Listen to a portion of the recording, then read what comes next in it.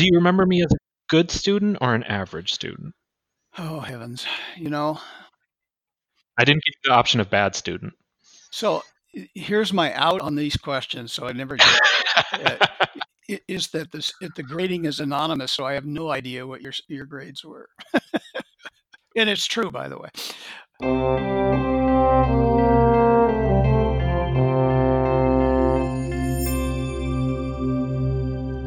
Welcome to the Astro Esquire podcast.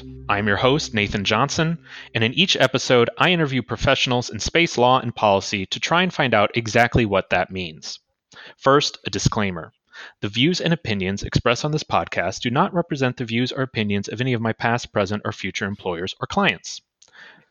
Today, I am joined by Dennis Burnett. This is Dennis Burnett. I'm a space lawyer, of all things, and I am a principal at LMI Advisors, a consulting company, and an adjunct professor at the University of Nebraska, teaching export control and commercial space law. I feel I'm morally obligated to mention I am also an alumnus of the University of Nebraska Space Law program, and I am currently an employee of LMI Advisors, where you are a principal. I think that's a good disclosure I should make. Certainly. So, Dennis, you answered my first question right off the bat, so let me ask you to elaborate a little bit on that. Why do you consider yourself a space lawyer? That's a really good question because a lot of people advertise themselves as space lawyers, but I think there are only very few people who actually do space law because it is such a specialized area, and but it still can cover a lot of different specialized topics within that specialized area. Why do I consider myself a space lawyer? Because I've been doing it since about 1978 in one form or another for a variety of clients, both in the United States and abroad, Russia, China, Germany, as well as U.S. companies, and both big and small, well established, and startups. So let's dig into that a little bit, because one of the points of this podcast is to get people to see the application of space law as a broader field than they might imagine. You sort of alluded to it. There are lots of different components under the umbrella of space law, or lots of different pieces that affect space activities and space business. So what's one of those segments that maybe might surprise people, that like, oh, that is something a lawyer needs to handle that still involves space? Well, export control is probably the one that comes easiest to mind because that is one of the very first things I did when I went to work at the Communication Satellite Corporation back in 1978. Now, the ComSat Corporation doesn't exist anymore, but at the time it was really the only place in the town I'm talking about is a very big town, that did anything with commercial space law. At the time, ComSat had formed Intelsat and was operating Intelsat. Intelsat wasn't fully formed at the time, and they had just launched the first of the Inmarsat satellites, which were called Marisat satellites at the time. Inmarsat hadn't been formed. All in 1978, and so I started to work on issues involving export control for satellites, which is something that was very new at the time because we were helping Arabsat get formed and helping them construct their satellite, which was being built by Hughes Communications, which also no longer exists. It's part of Boeing now. It still exists. It now exists under a different name. It's been incorporated into That is correct. a larger company now. Yes, absolutely. But that happens a lot. So you've seen from your vantage point this tracing of, I knew this group of people or this IP or this company under one name, and now I see they still exist technically as a cell of a new larger organism somewhere else. Well, yes, and this industry has consolidated greatly over the last 40 years or so. But now we see actually the opposite happening. This is kind of like the days just after people started to decide that cars were possible. You know how many car companies there were in 1900, 1905? It's a huge number, and in 20 or 30 years there were only a few left, and so we're seeing that now run through the second cycle of companies that are doing space. The new guys they call themselves new space. I really don't think that many of the ideas are new, but nevertheless, the people that are involved in them are new. So yeah, more power to them. That's actually a nice quick distinction to make. They're still doing space stuff just like the old companies, but maybe it's the people in them that are new to the community. That is true. There are certain things that you can't change. As one German physicist once said to me, you can't change Newton's laws. You have to live in them. So there's only so many ways you could launch. But as we can see, there are new ideas about how to cut costs. The physics isn't changing, but some of the other aspects are.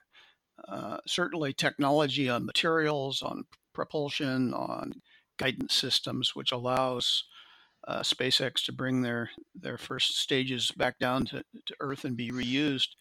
All of that wasn't possible, 30 years ago. So that also is normal in the evolution of technology. The ideas come early. Um, the implementation may take 20, 30, 40 years. So all of the technologies that are necessary to make that idea work get to a point where they're mature enough that the whole thing works. I mean, the example I use in my class when we talk about this is helicopters. I mean, Sikorsky essentially had the idea of the helicopter, long before he moved to the United States and finally had all the technology available so he could actually build one that worked. But he knew what he wanted to do 20 years before that. In that regard, have you, without naming any names, have you seen any companies or technologies that were ahead of their time? Things that somebody attempted to do back in the 80s that clearly didn't work at that time because maybe the market or some other piece of technology wasn't there, but now that idea has come back around. Well, we have seen a lot of people come up with ideas as to how to build a better launch vehicle over the years, and it usually in the early days it usually came down to the people that were building launch vehicles were building them for the U.S. Air Force and for NASA, and they were government contracting, and they were building on cost plus, and there was no incentive to make it a lean manufacturing process. And they all had ideas about how they could do it cheaper, and hardly any of them succeeded, mainly because there wasn't a market other than for NASA and for the Air Force. Uh, Now that's changed, and there's lots of reasons for that change. Right now, we're seeing affordable small launchers. We're seeing more affordable small satellites with smaller components, lighter components. We're seeing, billionaires with sufficient funds to do these projects, which is something new. And all of these things are coming together at the right time. And big data is another one. Artificial intelligence. All of these things combine to make these great leaps forward, and I think that's what we're experiencing right now. So let's use that as a segue. Let's take it back a little bit. You said that when you started in space law, you were working on export control for satellites, and you said that that was new at the time. When you were doing that, and you said I think 1978 or so, did you know then that it was space law? Is that how you described that first set of work to yourself? Well, let me go back a little bit and explain, why did I go to work at the Communication Satellite Corporation, their subsidiary ComSat General, which was their subsidiary that was supposed to do new business development, uh, things other than, the International Satellite Consortium, which became Intelsat or was Intelsat at the time. So I was really a new business development lawyer, and they hired me because I had a maritime law background.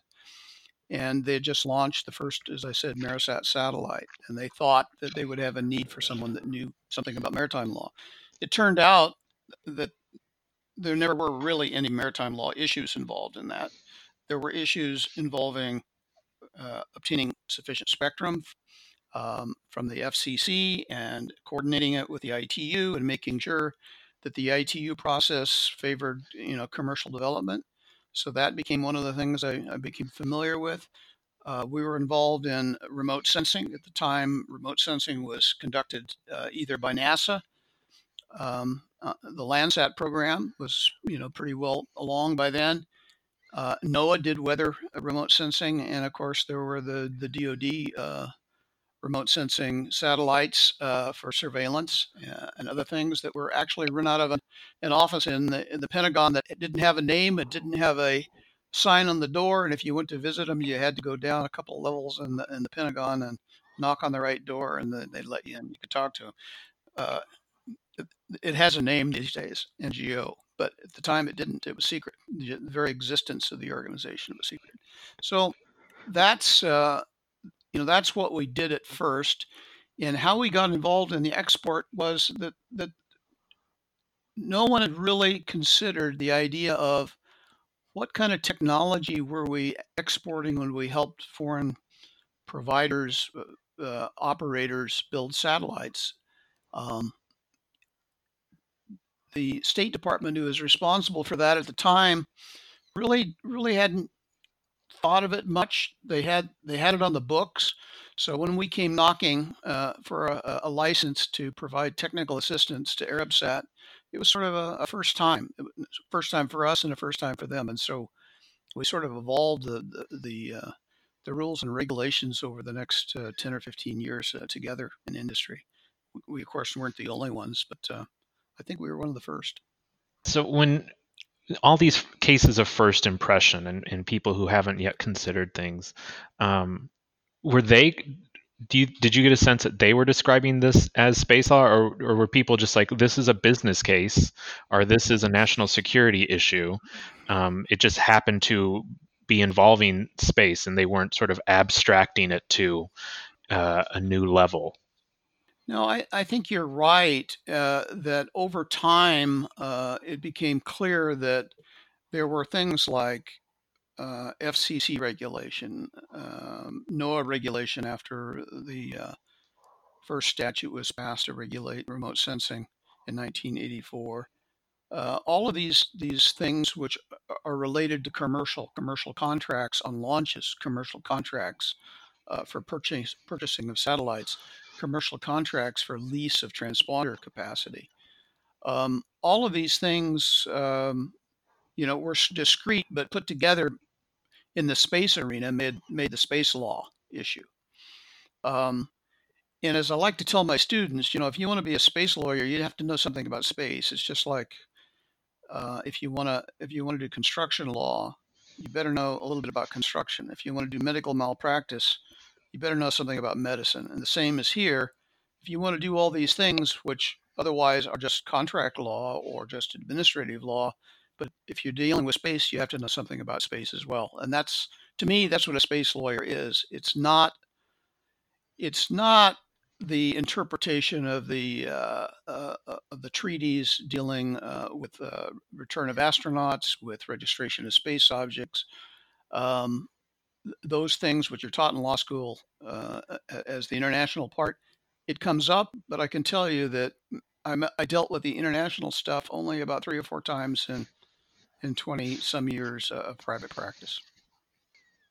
Yeah, and that's one of the other things I've tried to draw out with this podcast is talking to different people whose day job and day-to-day work really are in different arenas or fields. So I have spoken with people who focus full time on the international issues, but I've also talked to people like you who have focused on specific activities of individual actors, and they also say the majority of their time is really spent on the domestic issues of operating a company or an activity or for an agency, just like any other, nationally regulated activity. Correct.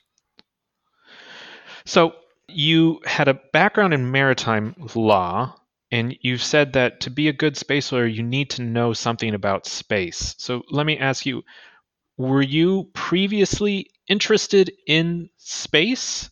Had you ever had an inkling that that is something you really wanted to be involved in your career at some point? Yes and no.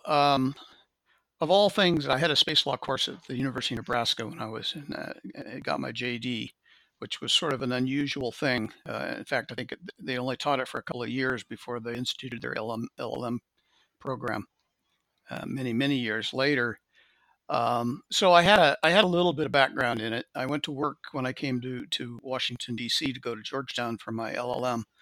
I went to work at the Federal Maritime Commission, and we essentially did not hard maritime law. We did administrative law dealing with common carriers, essentially.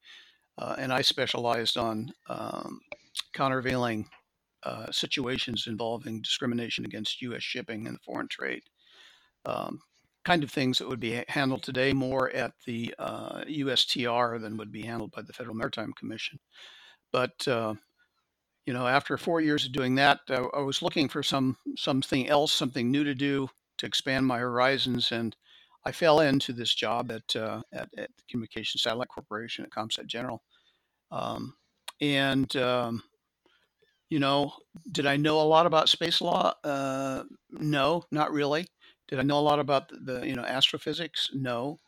Uh, I remember the first meeting I went to prepare for the WRC, the World Administrative Radio Conference, with the chief scientist from ComSat and a whole bunch of other very brainy engineers. After an hour and a half, I hadn't understood a word were talking about. I didn't. What the hell is an EIRP, for Pete's sake? I didn't know what that was. So it became on the job training. You had to learn it, and I was interested in it. That helps. Um, when we got on our team, we formed a team to do remote sensing business development. And the guys that I worked with, they were great. They would explain things to me, explain, how did this work? How did this technology work? What was remote sensing? What was the difference between data and information? And all of these kind of things. It was terrific. Um, and I also took some courses, after hours, astrophysics for lawyers without math, that kind of stuff. And over the years, you put it together. And I would say, and I tell the students at Nebraska this too, um, if you want to be a space lawyer, if you want to be a communications lawyer, you got to spend some time learning the science behind it. And because at the end of the day, you won't understand what's going on unless you do. And now that you've established a career working with satellite companies and in space, do you now have any particular affinity for space that maybe you didn't have before? Oh, absolutely. I mean, I've got the bug. Yeah. There's nothing that I'd rather work on than that. I mean, there are other interesting technologies, and that's great. And I found that that's really what I'm interested in at the end of the day is new technologies. If they have to do with space, so much the better. But they don't have to necessarily deal with space. Software development for autonomous vehicles or whatever. That's fine too. I mean, it's all new and interesting. It keeps me young. And since space law really does include so many of these other disciplines that overlap with stuff outside, working with space technology and space companies probably does get you exposure to other cutting edge technologies in other fields. Absolutely, absolutely. If you think about software development for robotic arms, and then think about, well, what when we're doing rendezvous and proximity for spacecraft.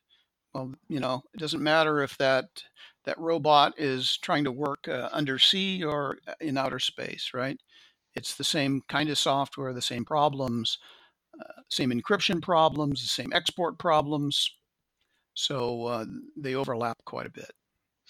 So, if you can you talk a little bit about how you are involved today in space law and space policy? Well, in a couple of ways.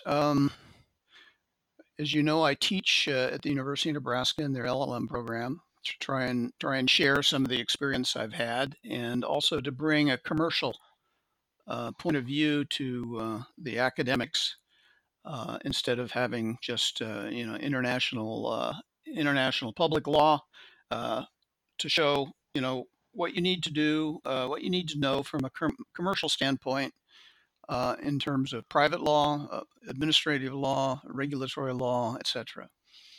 Um, I'm engaged in consulting. We have clients that build small satellites and operate them. We have clients that build large satellite constellations and are in the process of trying to get them started. Um, and we have actually a variety of clients, some that are building, and one client that I worked with previously is building a brand new kind of ground station antenna that can communicate with satellites that can steer beams without having to move the antenna itself, electronically steering. So these are all exciting things, and yeah, I'm really happy that I can continue to do this.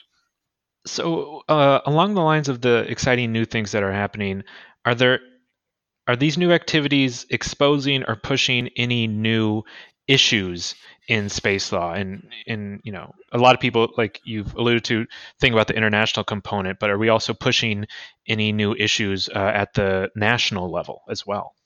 Yes, on both the international and the national level, we have the issue now of sort of non-traditional uh, services or activities in space. That I mean, we've seen this in science fiction for years, and now we see some companies with some real money trying to do these things like space tourism, like hotels in space, like visiting asteroids, like mining asteroids, like settlement of the moon, like you know rendezvous in proximity with satellites in order to fix them, rendezvous in proximity with satellites in order to get them out of orbit, cleaning up debris in orbit, solar systems, in space that are where the microwaves are being back to generate electricity. All these ideas, most of them have been around for a long time, but now we're seeing them trying to be implemented. Um, and they've all brought up new issues because our regulatory, especially in the United States, our regulatory mechanisms here aren't structured for it. For example, we have the FCC, which authorizes the use of radio stations if the radio station's in the United States. We have NOAA that authorizes the operation of remote sensing satellite systems. We have the Department of Transportation that can authorize launches and launch facilities and re-entry. But we have no part of the U.S. government that has the responsibility for authorizing and supervising other activities, the kind of new space activities we talked about.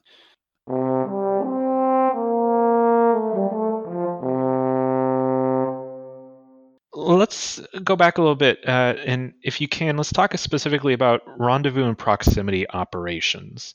I don't Sure. know that I've really covered that in the podcast before, but can you give a brief description of what that means and talk about why that is a legal question? Well, what we're there could be a variety of things that are going on in rendezvous and proximity, but uh, when you're going to do a rendezvous in proximity, essentially what you're doing is you're launching something.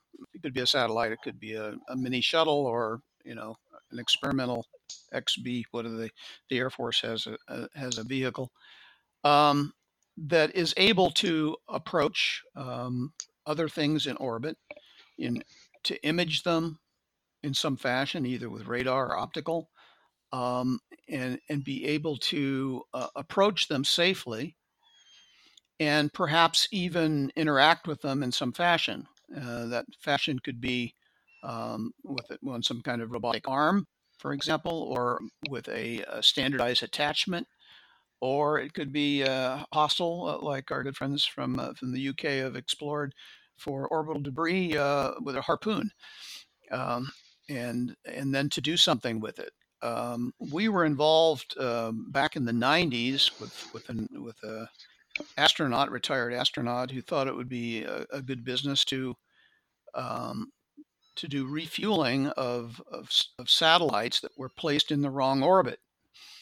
Uh, at the time, there was a certain percentage, like 20% of the satellites launched, went into the wrong orbit, and they spent most of their fuel getting to the right orbit, and so their lifetimes were reduced. And his idea was, well, look, we could launch a satellite that could dock, could have a full load of fuel, and essentially could extend the life from a few months to its intended life of 10 to 15 years. It turned out there's an example of an idea that was too early. Um, there was no market for it. We thought that the insurance companies would like this idea. They didn't like it because they didn't like the potential liability that they would assume if they did that. So that's one example of rendezvous and proximity. Now, why is that an issue? Well, it's an issue, first of all, from the aspect of who authorizes and supervises that, right? Who gives the license, if you want to call it that, from the United States government, if it's a U.S. satellite, totally unsettled. There's the issue of there are certain elements of the U.S. government that don't want people approaching their assets in space. They don't even want their assets in space being imaged. So the very thought of having an imaging system that looks outwards or upwards from a low Earth orbit to a higher orbit or to other places on a low orbit, is not too exciting to those people. And there's the issue of, well, can you use this? Can our adversaries use this in some fashion? And there's been some activity where Russian satellites have come awfully close to some commercial communication satellites um, without anybody knowing exactly what they're doing. And the question is, well, how close can you get to another satellite? What's your exclusion zone? Is there an exclusion zone? Under the Outer Space Treaty, it just says, harmful interference. So, if they come right up and get in front of your nose, but don't touch your nose, is that okay, so to speak? You know, it's okay to disagree with me as long as your fist doesn't touch my nose, right? And that's an area where it's important to, again, understand the physics of what we're talking about, because the speed at which those satellites are already moving is what, at least 17,500 miles per hour? It's in the 18,000 mile per hour kind of neighborhood. Yes. Yeah, so if you're trying to travel alongside somebody else and hold your fist an inch in front of their nose, but you're both going at 18,000 miles per hour, there's not really a whole lot of room for error there, right? So that's why exclusion zones are defined in space pretty large, right? Well, obviously, NASA's considered had one, but I don't know that there's any international agreement about what that is. Um, I think there's some effort now to try and get some international agreement on the military side about that kind of thing, just so that we don't have collisions. Just like there's sort of an agreement about how close you could come with an airplane to another airplane um, without endangering everyone or causing a war. Um, but I don't. Those rules aren't really there. They need to be. They need. There really has to be some effort to establish those rules, and there is some effort ongoing. Excellent. All right, let's transition then to the next set of questions. I'd like to ask everybody, what do you think is the biggest misconception in the general public about space law? Well, it's when you tell them you're a space lawyer, they think you're in real estate. Yes, I've gotten that. So that's number one. I, people really don't know what that means.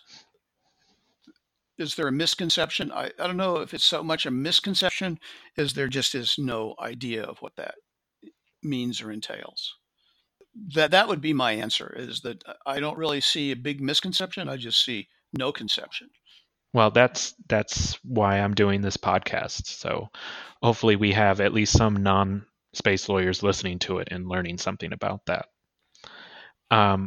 Now let's move then into what I call the field of people who should know. Is there any misconception in the space industry or space field about space law? Well, that's an interesting question. And I'm getting to be an old timer here. So,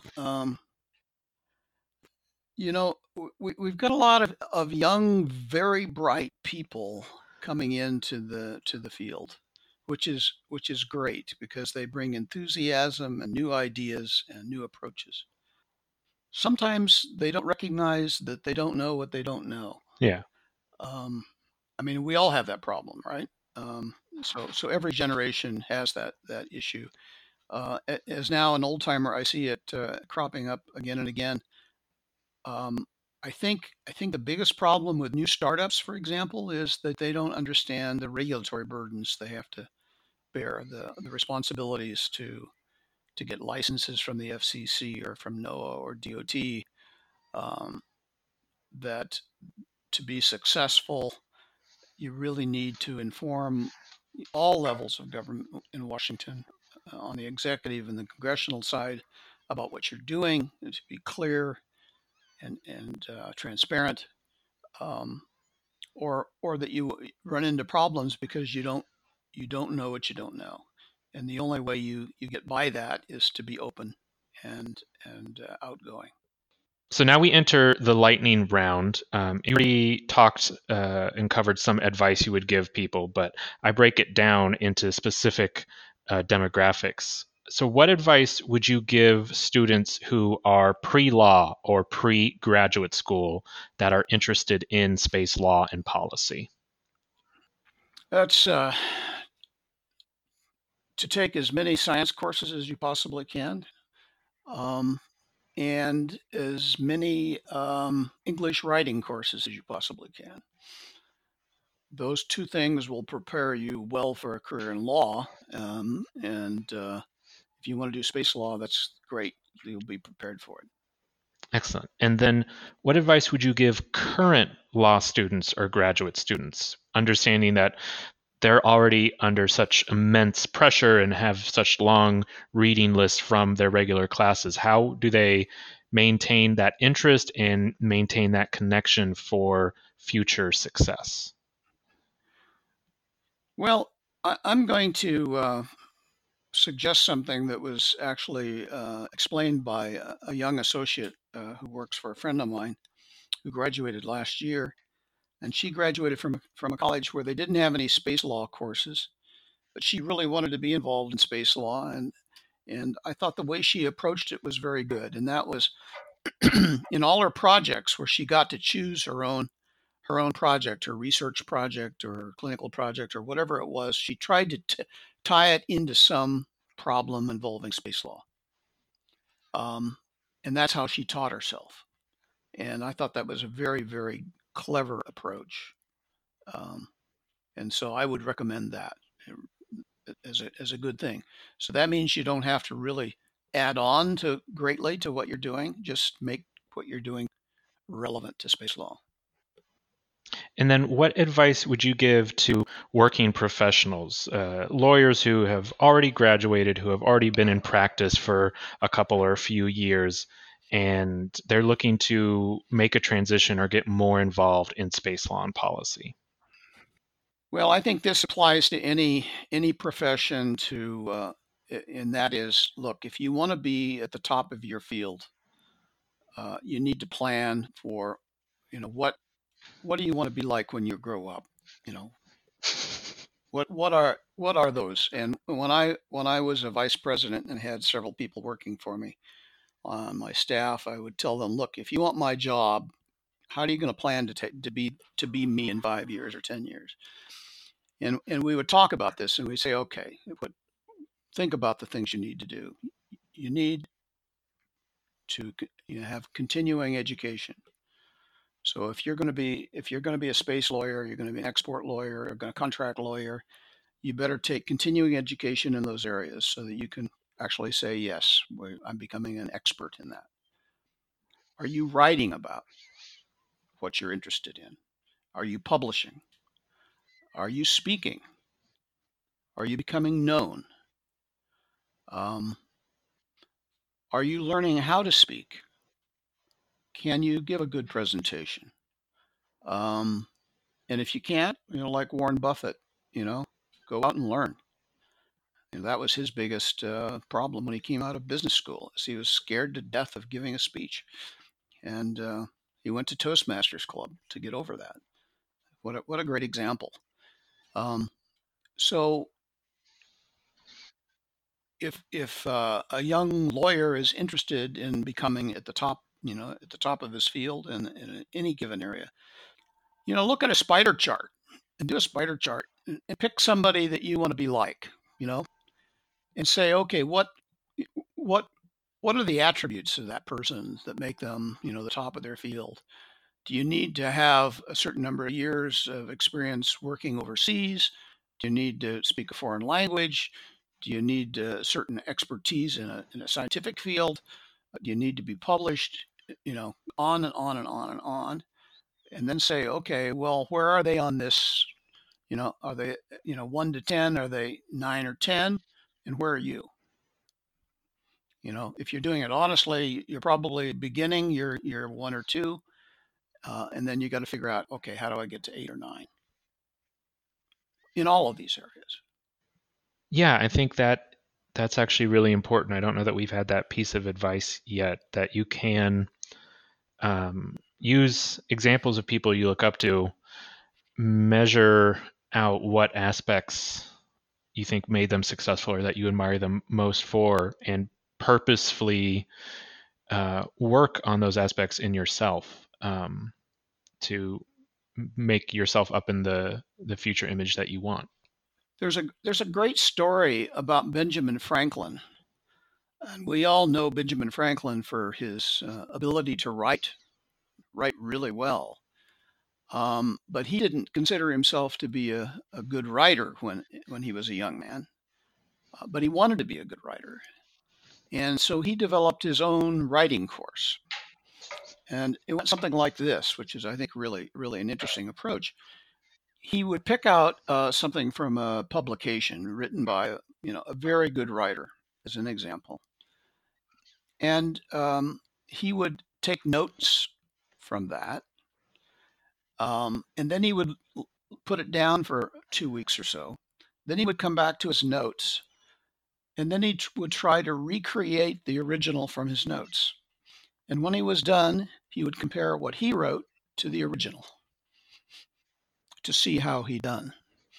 And he did this religiously every Sunday, and he really did improve his writing skills as a result.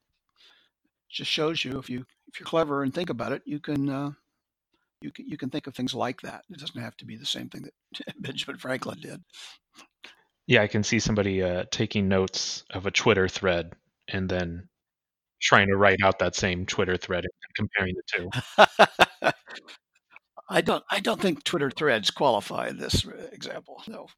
Did you mention Warren Buffett mainly because of the Nebraska connection?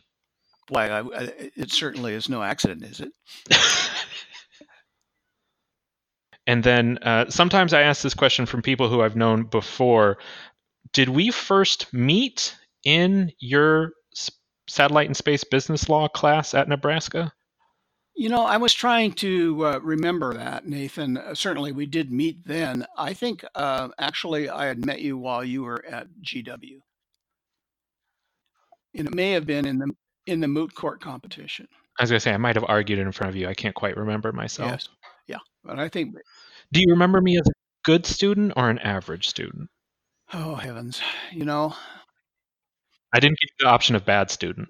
So here's my out on these questions. So I never get is that the grading is anonymous. So I have no idea what your grades were. And it's true, by the way.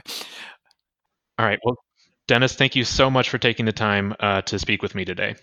and it's been a pleasure. Thank you, Nathan.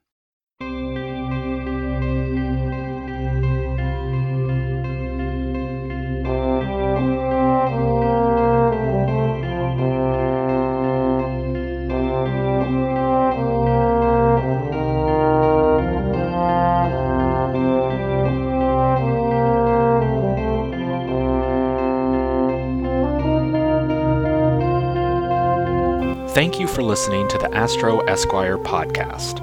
For more information about this episode, visit our website at astroesq.com and check out our Patreon page to subscribe for access to bonus content. If you enjoyed listening to this podcast, please leave us a review on Stitcher, Apple Podcasts, or Google Podcasts, or wherever you listen. The Astro Esquire podcast is hosted and produced by Nathan Johnson. Our theme music was composed by Kevin Bloom.